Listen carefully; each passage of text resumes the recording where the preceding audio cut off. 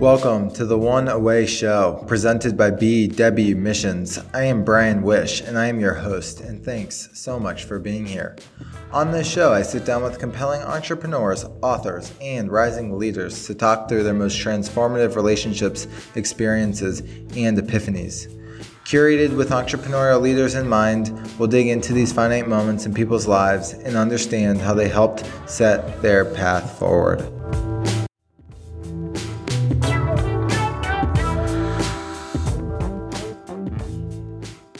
Michelle is a managing director and financial advisor, where she brings a passion for financial literacy that marries the science of wealth management with the art of financial therapy.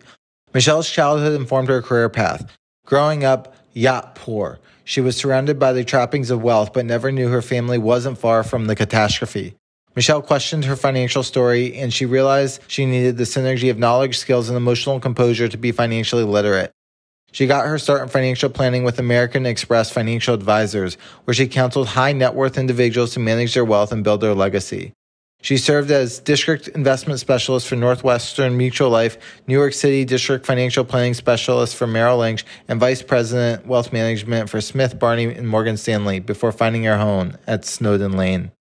In 2020, she launched Michelle AB, a lifestyle platform that provides financial education, tools, events, and emotional intelligence on money to women around the world. Michelle, welcome to the One Away Show. Thanks for having me, Brian. Super excited to talk about many one away moments. So thrilled to share the one that started it all for the path we might go down today. So, Michelle, really enjoyed our first conversation a lot. Really excited to do this. So, what was your one away moment that really was the seminal point for you in your career in life? You know, I've heard this expression that we all face a moment in our life where we realize that we're on our own, that we're going to have to make it happen. And I didn't see that moment for what it was at the time, but in retrospect, I can see that after I had graduated from high school, after growing up being told, you'll be the first to go to college, you're really smart, we'll support you, being taken on college campus tours, and then standing on a dock at a marina at the age of 17 with a brand new yacht in the water and being told, we don't have the money to send you to college, was that moment for me that in a non-cognitive instant, my entire body internalized the message that you're on your own. And I often, when I think back to that moment, it literally felt like my internal organs had all turned chalk white. That's how terrifying that moment was for me. And what's interesting about it, when I think back, is I didn't react at all when my father told me that. He was looking me in the eyes and shrugged his shoulders and said, we don't have the money to send you to college. And I didn't react. I didn't say a word. I didn't express any anger. I didn't cry. I was stoic. That was because my brain literally the wheels started cranking. And I was standing there staring at him thinking, college costs a lot of money. I don't have any money. How am I going to get some money? Okay, I got to get a job. I literally went into action mode. And what I think is kind of remarkable about that is I listened to an interview where Hugh Jackman, the actor, was being interviewed. He grew up in Australia, and at the end of his college career, he realized that he majored in the wrong thing, and he really should have majored in acting. So he finished his undergrad and then applied to acting school. And in Australia, your education is paid for. So when he applied for the acting school, he never thought about that he might get a bill to go to that school, and he did. So he got his acceptance letter, and at the end, maybe the same letter, another letter, he owed them $3,000 to be able to attend the school. So when he saw that, he threw the letter in the garbage and just said to himself, I don't have the money, I'm not going. And as the universe often does, the next day, he received a check for $3,000 from an inheritance from his grandmother. I love how the universe works. But to me, what's really remarkable in comparison to me is my wheels got turning on, okay, I don't have any money. How am I going to get the money? Which was very much my upbringing around the things that you have to pay for in life, right? So in education in the United States, it's something that you have to pay for, whereas in Australia, an education is not something that you have to pay for. And just the mindset difference of, I don't have the money in both situations, but how one person can react differently than another person in the exact same circumstances. Well, one, that must have been heartbreaking, but I can totally see your mind going into overdrive of like, what am I going to do? Two questions from that is, one, I would love to know when you finally were able to process the event maybe more emotionally, and when that maybe came. Maybe it was years down the road, maybe it wasn't. So I'm really curious about when it finally you were able to process it, what happened. And then also, what was it like growing up? Was it you were always having to pay for stuff? You live very frugally, or your parents didn't have a lot of money for things? Maybe answer by what question speaks to you first, but from that experience, right? It's one that seems extremely traumatic, yet you just blaze right through it at the time. I'm sure process later, but I'm also sure it signifies some things from your past for how you were raised. So really curious. Pick your poison. Yeah. Great questions. I'm going to go with the growing up first. My parents were what I call high performance defiant. And there are a lot of us out there, which basically just means how you do one thing is not how you do everything, contrary to popular belief. And my parents were, very good-hearted people, hardworking, ran a great business, were very, very successful, and successful in lots of different realms of life, but not with money. Particularly my father, the more money that was earned in the household, the more that got spent. So the way that I grew up, which sounds, it's very, very hard to relate to what I'm going to express right here for most people, but I grew up with having private airplanes, you name the sports car, we had it in our driveway at one point, ultimately this yacht. And what outsiders didn't know was that every single time my parents bought a big ticket item, we were literally down to our last $5. So I also grew up with our home being within an inch of being foreclosed on, and my mom, using the envelope system in a shoebox, doling out cash to be able to have grocery money for us. So money was super, super, super tight, but yet super, super, super big at the same time. And it was all extremely uncomfortable. The pattern was, because they say like we are driven, our money behaviors were motivated by spending for power, love, freedom, or security. And power was a very big dynamic, a very different dynamic between my parents. And the philosophy growing up was he or she who makes the money has the power.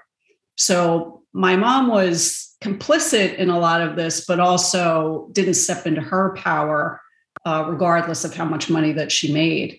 And my father had this habit of asking for pretend permission. So, for example, when I was 10 years old, he spotted a Jaguar, a car that he really wanted. And this guy was selling it. It was a great deal. My mom happened to be out of town. He called her and he asked her, I really want this car. Is it okay if I get it? And she said no.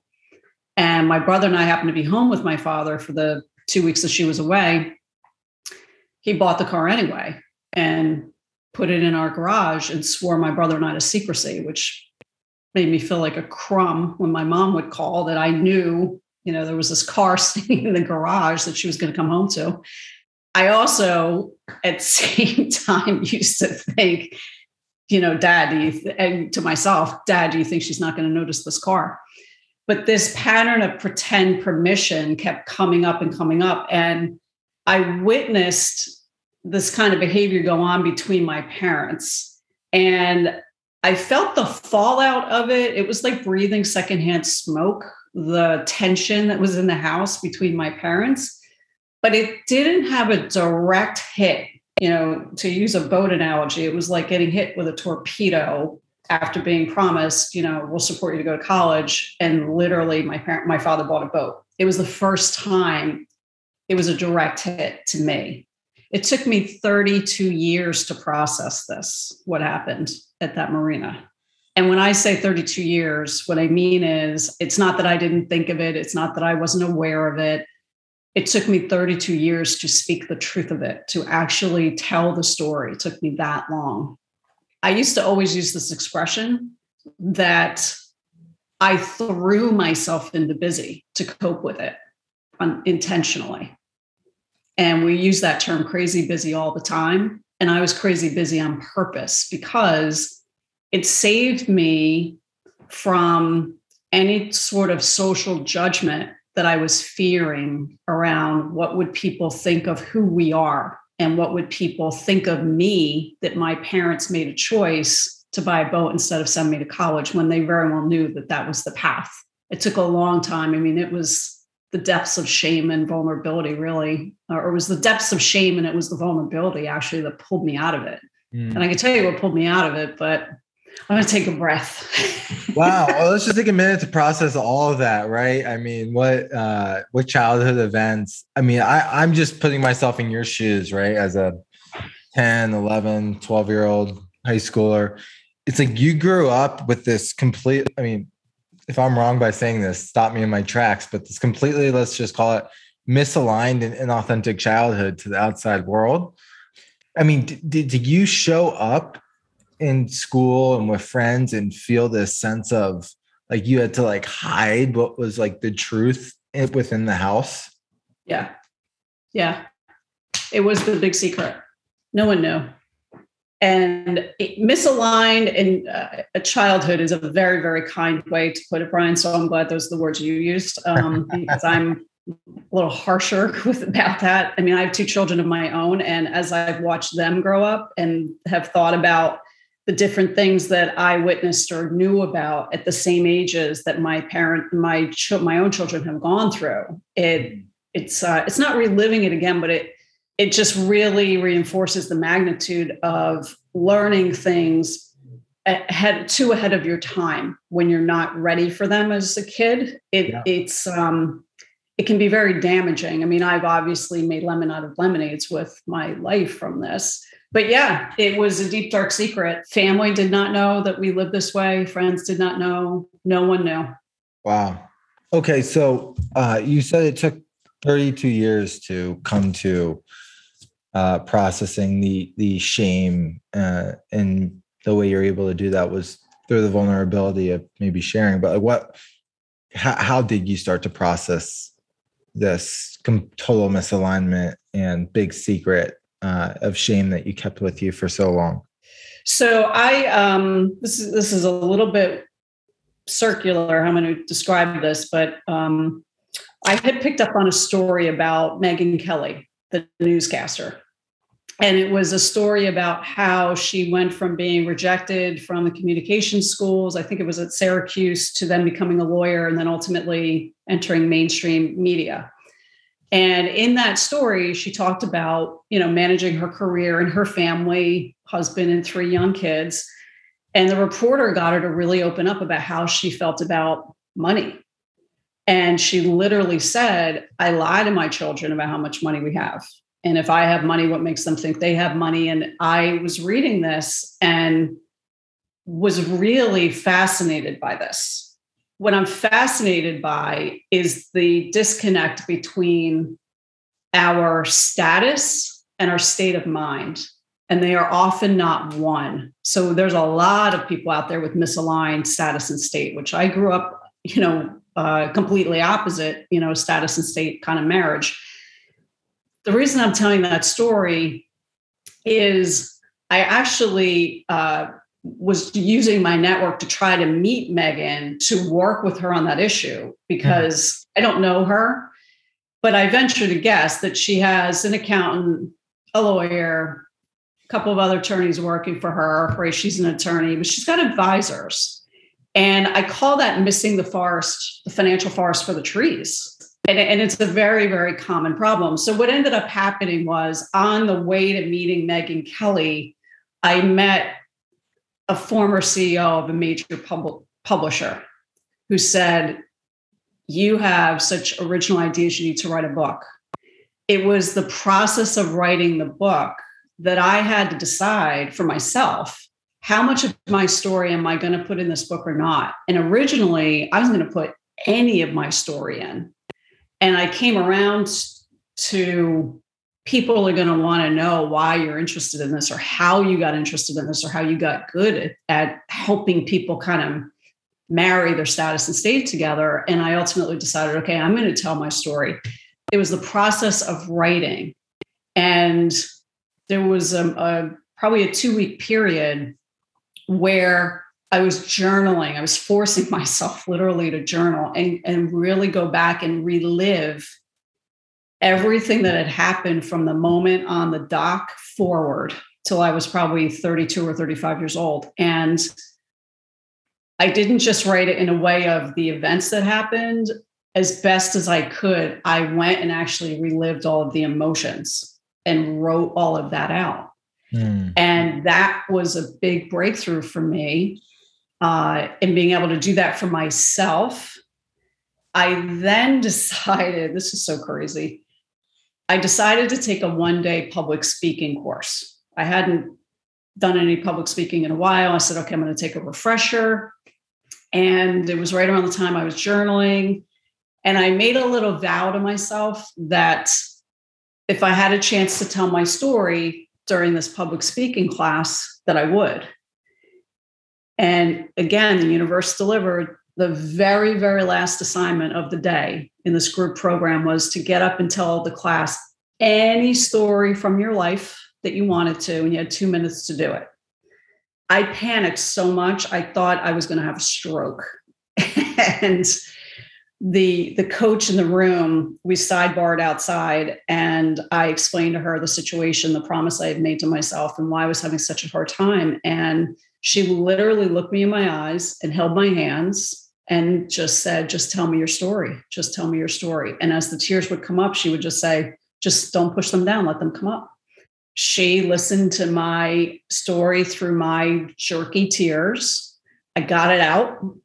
And then she said, do you think you can walk in the room and tell the story? And yeah, I think so. And I did. And it's not a point of if I did or I didn't cry when I did it. I didn't cry because just telling that one person had given me so much healing that I was able to do it. This is such a long-winded answer to your question, Brian. Oh, amazing. This is so good. The thing that I didn't know that was waiting for me on the other side of this, right? Because for me, there was life before my actually going to that class, and there was life after telling my story. And what was waiting for me was an inner peace that I had never experienced. And it's kind of ironic that from the outside looking in, Michelle looked like she had it all going on, which I did. Successful family, good kids, great career, good friends, healthy. Like, yes, I was having a great life, but I was missing the state of mind. And it's not that I was a nut. It just was, I was missing that inner source of peace that is like the linchpin that gives you all that alignment. That's the part that I was missing. And I didn't even know that I was missing it. That's one so profound. Reminds me of all the content I'm reading from Brene Brown right now about like sharing shame with others and healing through that, and a lot of the other stuff I'm reading. So the journey or path of your healing makes a lot of sense to me. You said it was like the missing link that brought you into alignment. Would you also say that maybe it was your parents with the yacht that you said on our own? You know, you said it's the first time you realized you're on your own. So it seems like from that point forward until 32 years later, it was this sprint to kind of complete yourself in a way through all these external things. But maybe when you took a look inside, there was still this huge missing hole. Did you feel that when you were able to go share with that one person and then publicly that you were able to create not just alignment, but like a inner completeness within yourself because now you are fully revealed? Brian, you're so perceptive. What I don't think I really realized it at the moment, but in thinking back on that day frequently, is what I think it gave me was it restored my sense of belonging.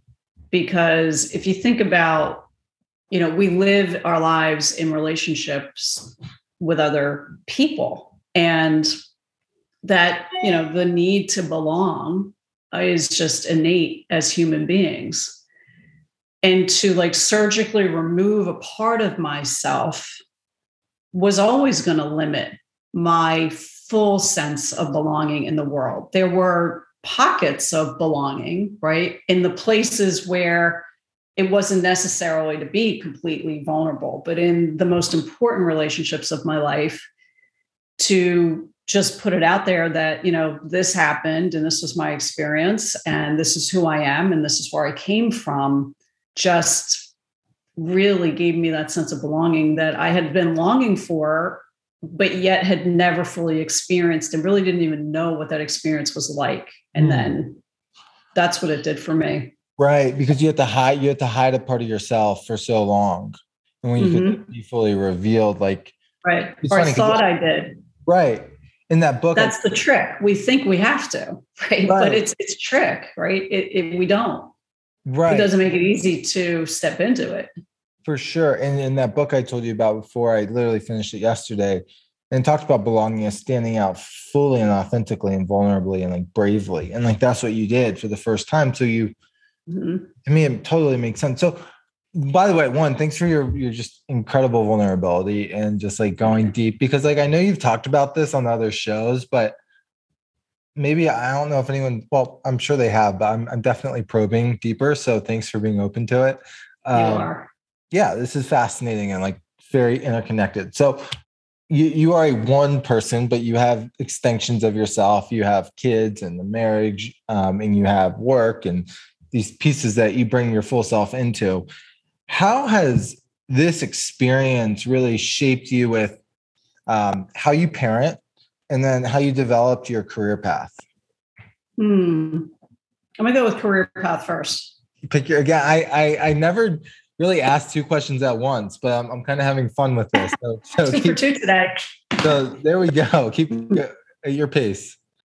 The reason I'm going to go with career path first is that as I was recounting this, I was thinking about a regret that I had after I did start to tell my story. And by the way, what was remarkable, what happened that day, is I thought I was ready to tell my story. And clearly, when the moment came, I really wasn't. And I hit the lottery in that the right person was there to support me. That was just luck. What I also think is very interesting is you have to be healed enough to tell your story, but yet you also receive healing from someone else in telling your story. So it is a two-way street. There is like this super duper vulnerable moment of like, am I making the right choice with the right person here to tell? Because I need this person to receive it in a way that they're not going to crush me even further, right? They're going to help me to soar. But when I look back, there was a job that I was interviewing for. And the interview process, I met like 12 people over 6 months in the interview process. And there was this one person in particular who I met with. We're sitting in a big New York City office. He has his resume on my desk and he's looking at me. He looks down at the resume, looks at me, looks down at the resume, looks at me, looks down at the resume, and then says, I don't get it. What I think he was referring to, now my resume to me reflected an 8-year journey of hobbling different jobs together, of consistent employment while I was getting my degree. This was a person who was used to seeing resumes of someone who goes from high school directly to college, and maybe it's, the first or second job that the person is interviewing for. If I were in that position today, I would have explained myself of why my resume looked the way that it looked. And the reason I'm bringing that up is that there would have been such power in that, but I didn't have it in me at that moment to do it. there would have been such power, and it would have said everything this person needed to know about me in terms of my tenacity and my grit and my perseverance, which is what everybody's looking for in an employee. Can I jump in? Yeah. Sorry, I'm just really called to ask you this. Like, hold this thought. I'm really curious about your parents and their upbringing, because it seems like they were always trying to buy to like complete themselves in a way, like to like think they were valuable through gifts and material goods. And what you're saying is you didn't realize the power and value that you had by doing all these jobs. And so, one, with your parents, was there anything they tell you grow up, like moments make sense for like why they maybe, well, I would say couldn't see the value in themselves and had to supplement that? And then with the way they raised you, did they never help you kind of see how special and valuable you were? I had such a dichotomous upbringing. I really did. I mean, on the one hand, my parents always told me you can grow up and do anything that you can put your mind to. And I would hear you're capable, you're smart. So I got really positive messages. You know, they weren't perfect. Nobody's perfect. I'm not the perfect parent. But I definitely got those messages. And actually, I think it was the not only being told, you'll be the first to go to college and we'll support you, but also that you're capable of this is the message that came through. So I think what helped me in the moment that arrived on that marina dock was my identity already was that my path would include going to college. And then I saw a career for myself. Like I always saw that growing up, was that was going to be my path. I really didn't have any other vision for my life. So in that way, my parents did help me, because I certainly could have seen that event very, very differently, and it could have changed the course direction. But it was definitely a fork in the road, because there was no visibility on how I'm going to make that happen. Right. And we didn't really talk about this, but I'm a believer in the will, but we always use that expression that when there's a will, there's a way. And what I believe is the will is the way.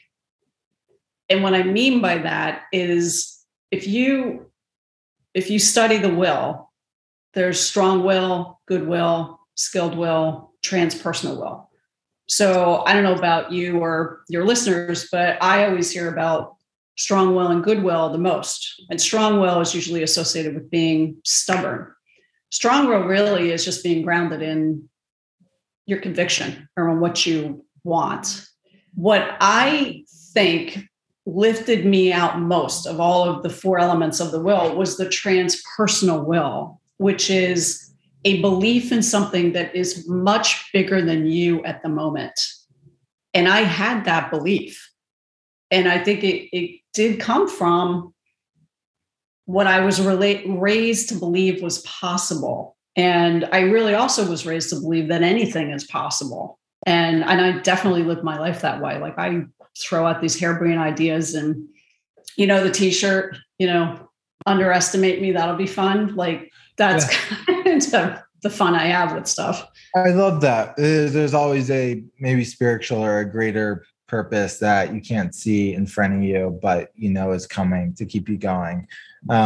Which is so important in hard times. Yeah. So so one, thank you for sharing. I'm trying to connect the dots here, one for listeners, but also for the story. So back to when you were interviewing and back to the career path side of things, I'm so curious, like what made you not be able to see like the value or the power, the value that you had by this path this windy path of supporting yourself that you were going down? What couldn't you see about that to say, wow, like I'm pretty awesome, for all the stuff I've had to come through? Whoa, you're really hitting on the tough stuff today, Brian. So what I did see it in myself. And I remember, thinking to myself in that moment with this gentleman, it was like, can't you see that I never had a break in employment, right? That I have worked hard, both like if you look at the dates of when I attended school and when I was working, you can clearly see there's a successive increase in responsibility of the different jobs that I was taking. Obviously, he didn't see it that way, right? His point of view was something more traditional. it was my job to articulate that.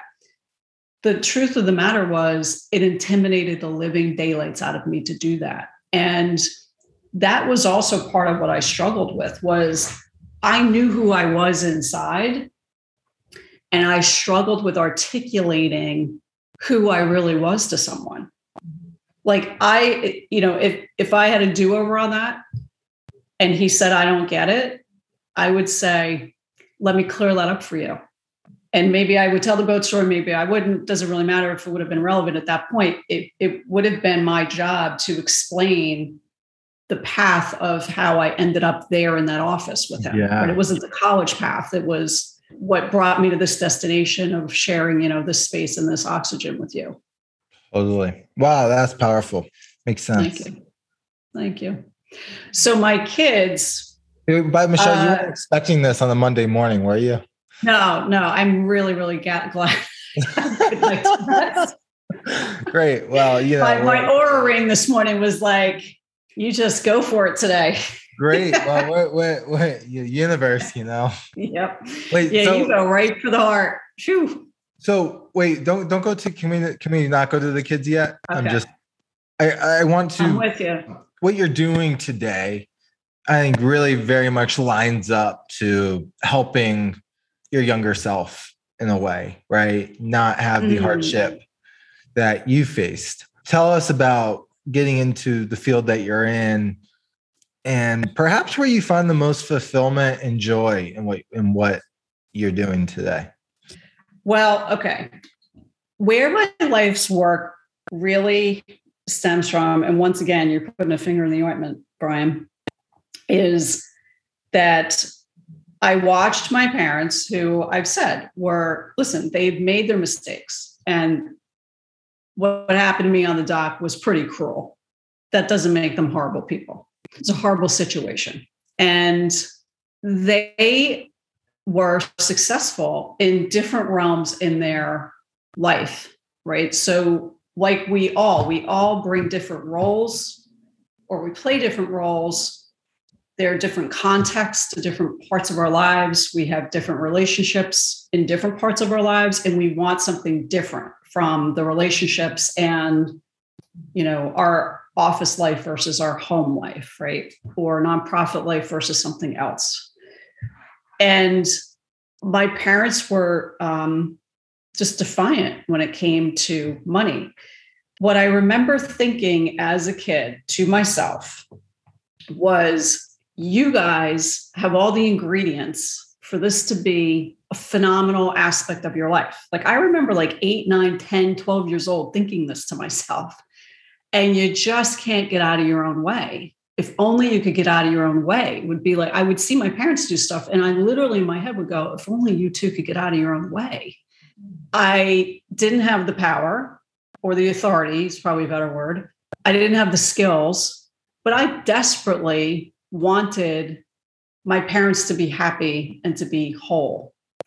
And that is the core of why I ended up doing what I do. So I started and still have a career in financial advising and have now branched out into teaching people how to talk about money by understanding the psychological and behavioral aspects of money, which was what I was trained in first when you think about it. Before I knew what a stock or bond was, I certainly was well educated in the fact that we have emotional connections with our money because I was living and breathing that. That's where it all stems from. There's a little part of me, or there's a younger part of me that I give to every single person I come in contact with that wasn't able to give that to her parents. And it puts a smile on my face to even say that. That might sound sad, but I think it's a beautiful thing when you take, the lived experiences that could be better in the world, and you're just trying to do your part to leave something better. Totally. Well, one, I want to say, to be 8, 9, or 10 and have that recognition or awareness, I think is so profound, especially when what you're going through is probably traumatic without realizing it. Mm-hmm. So you probably had an evolved soul back when you were younger. And then 2, It's neat that you've really aligned your work of today with helping people, right? So what you're living in what from the outside looking in, unless there's some big secret. No, I'm kidding. It's going to get revealed here if there is. You're doing work that's aligned to kind of your core as well, and like your own story. And so you can show up so authentically in those moments. You find the platform on which to help others through it. So I mean, it's remarkable. I grew up where I think I saw I think my parents really enjoyed what they did, but I wanted to find an even deeper connection with embodying the things about myself and my work, right? And integrating that like deeper. So anyways, it's neat to hear how you have tried to do just that for yourself in the professional aspect of Michelle. Yeah. So, yeah. cool. Thank you. Thank you for that acknowledgement. And I'm happy that you feel that way about your work. I mean, I do feel like my values are they are integrated. You know, we don't have a different set of values for one area of our life than another. Right. And mine are integrated in all parts. And I feel very lucky about that. I mean, 17 and looking at a yacht and trying to figure out your college, that'll send you into a tizzy. Like you might read books like What Color is Your Parachute when you're 17 years old, which is usually like, a mid-career, mid-level manager reading that book. And part of what that did for me, because I really had to figure it out of, what is my path? I became really serious about it, which I don't think is unusual for, a teenager going into their 20s to really be asking the questions. What am I supposed to be doing with my life? Am I supposed to be going to school? Am I not? What should I major in? What does my career look like? Do I want to get married? All of the really big, big questions. And when I think back on it, I feel like I was on overdrive in trying to answer those questions. It felt like a quest, but I'm not so sure that my experience is so different from a lot of people trying to answer the same questions at the same time. I think that's a very, it's sort of a rite of passage kind of a time. But in that process, I was definitely very grounded in meaningful relationships and meaningful work. I just that was sort of a guidepost for me, that relationships and work that at the end of the day, I feel like had meaning for someone else, which would also be meaning for me.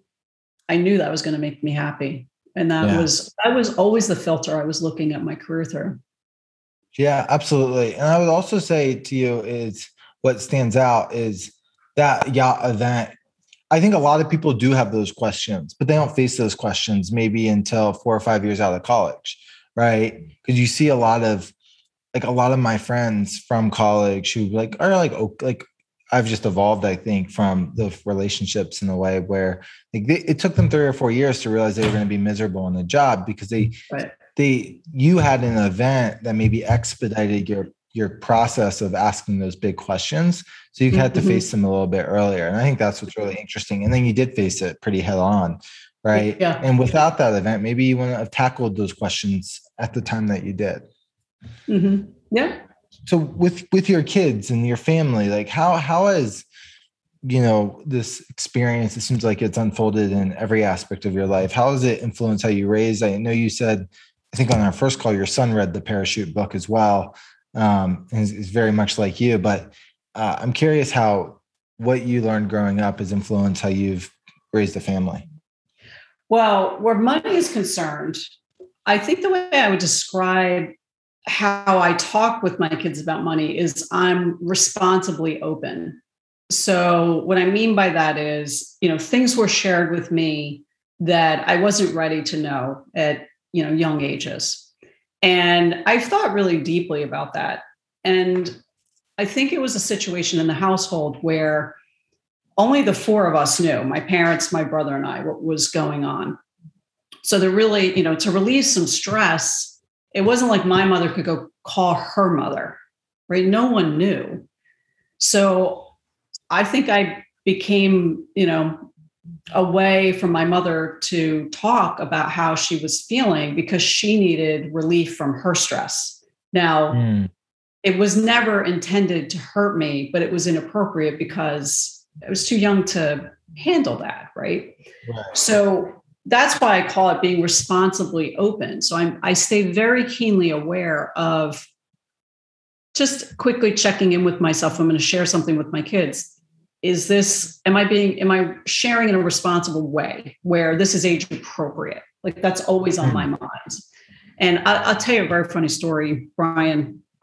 As you can imagine, when both our boys were born, I practically left the hospital room to go open up their 529 accounts because, college funding is high priority for them. And I didn't quite leave the hospital room directly, but not shortly after the accounts were getting processed. Right. And I have shown them, I've talked about it. I never shared my story with the kids until they were ready for it, like early teenage years.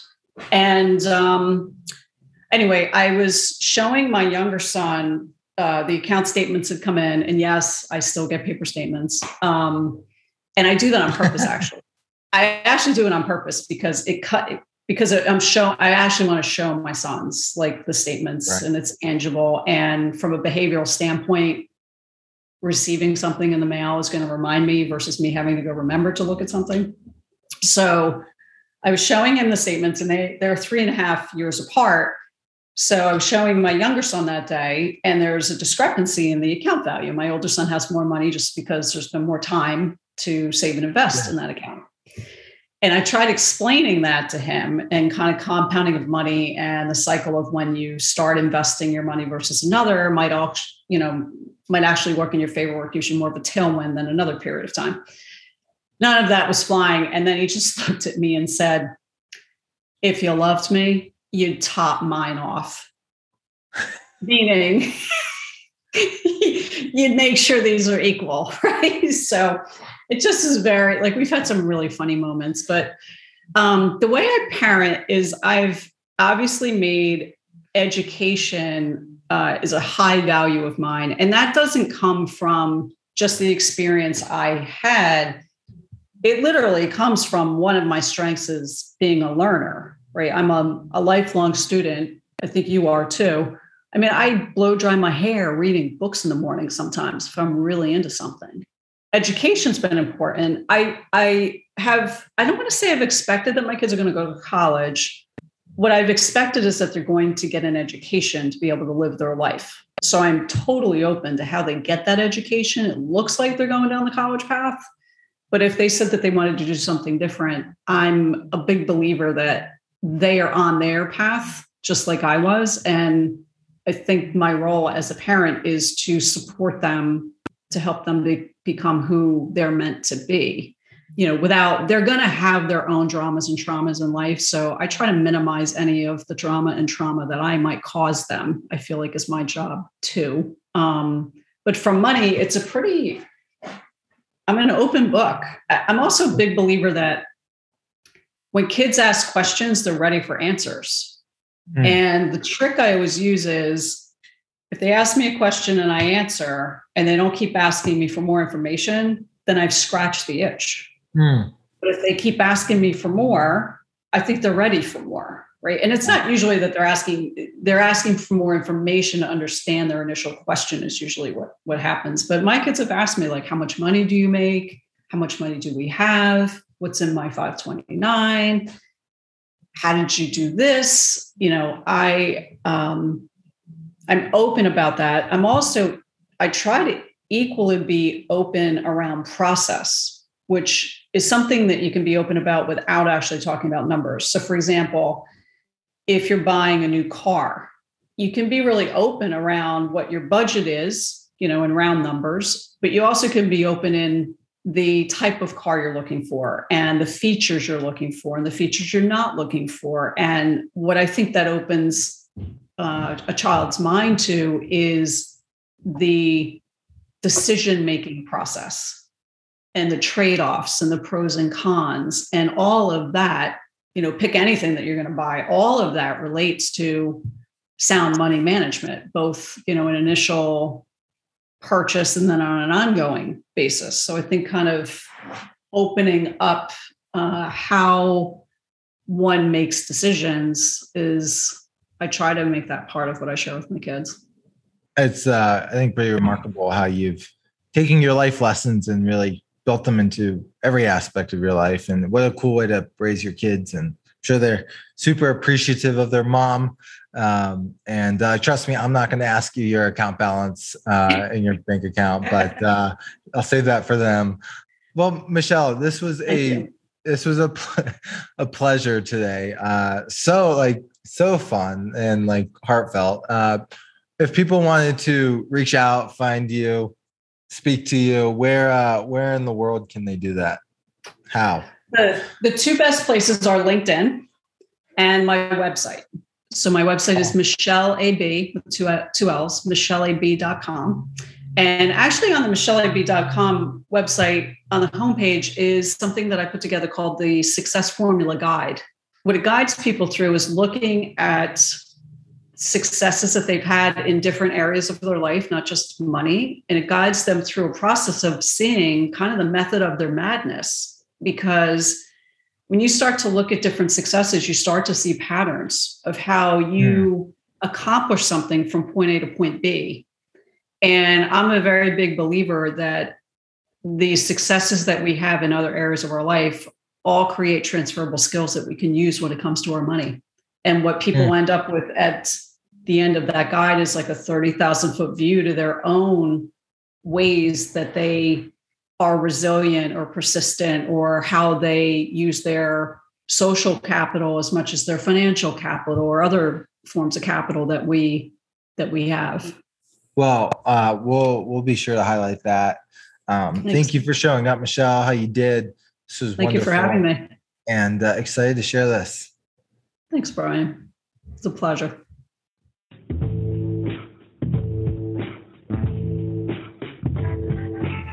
If you enjoyed this episode as much as I did, I hope you leave a review on the platform of your choice and share it with a friend who you think would find it valuable. If you'd like to receive our written newsletter and thought leadership, head on over to bwmissions.com/newsletter and subscribe. See you on the next show.